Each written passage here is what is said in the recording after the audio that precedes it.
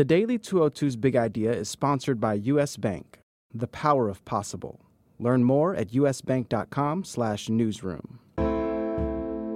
Good morning. I'm James Holman from The Washington Post, and this is the Daily 202 for Wednesday, November 29th.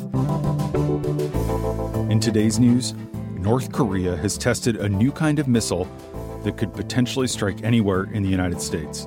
A government shutdown could be on the horizon next week. And more Democrats are pressuring Congressman John Conyers to resign after another woman comes forward to accuse him of sexual harassment. But first, the big idea.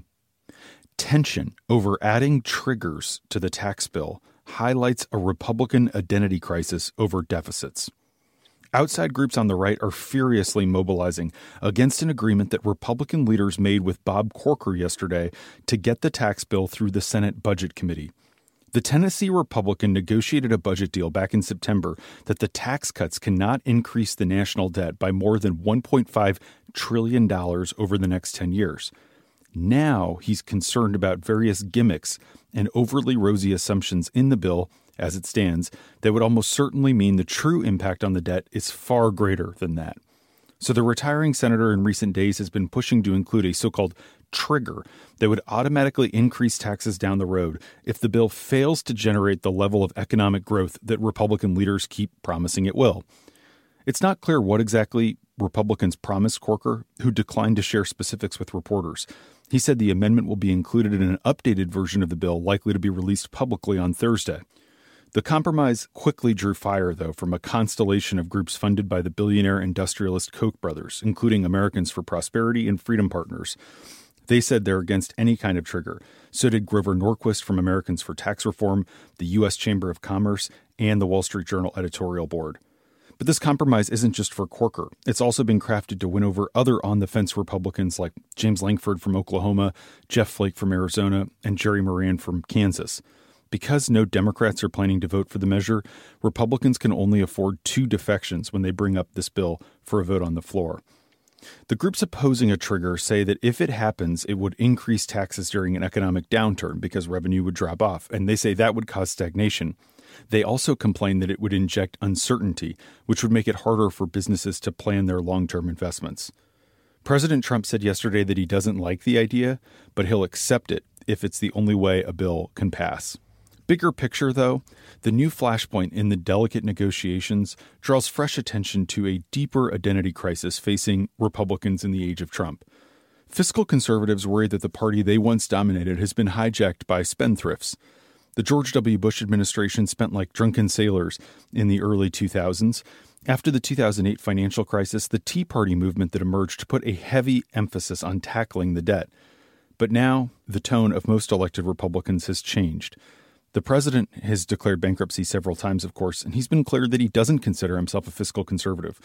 On the campaign trail last year, he repeatedly said he was, quote, the king of debt. But despite whatever differences and rifts exist within the Republican big tent, the sense in the Capitol is that there is real momentum toward getting a bill passed, and that some of the holdouts, at least, will fall in line. Mitch McConnell, the Senate Majority Leader, is still planning to hold a vote in the Senate by the end of this week. And that's the big idea.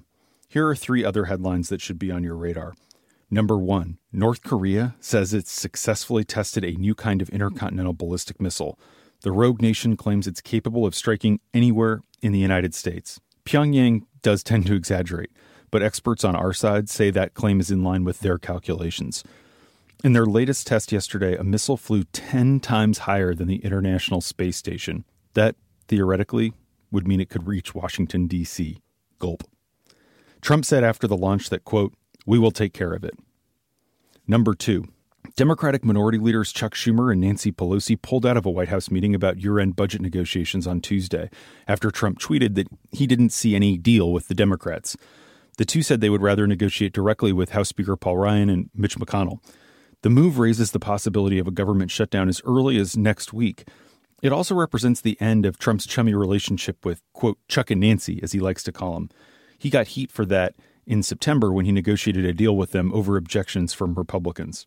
That said, Trump and GOP leaders still need Democratic votes to pass the spending bill. They need 60 votes in the Senate, and in the House, a lot of Tea Party folks won't vote for any kind of budget. That gives Schumer and Pelosi leverage to advance their agenda, which includes protecting millions of so-called dreamers, the undocumented immigrants who were brought here as minors.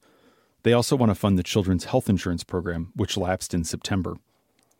Number 3, Democratic leaders are increasingly pressuring Representative John Conyers of Michigan to resign after a fourth woman came forward to accuse him of sexual harassment. Conyers stepped down as ranking Democrat on the House Judiciary Committee Sunday, and he denies any wrongdoing. The House Ethics Committee has launched an investigation into his behavior, and members of the Congressional Black Caucus held a rare huddle on the House floor during votes last night. Several members of the group declined to say publicly one way or another whether Conyers should step down. The 88-year-old is the longest-serving member of Congress. He missed those votes last night and instead was spotted on a flight back to Detroit.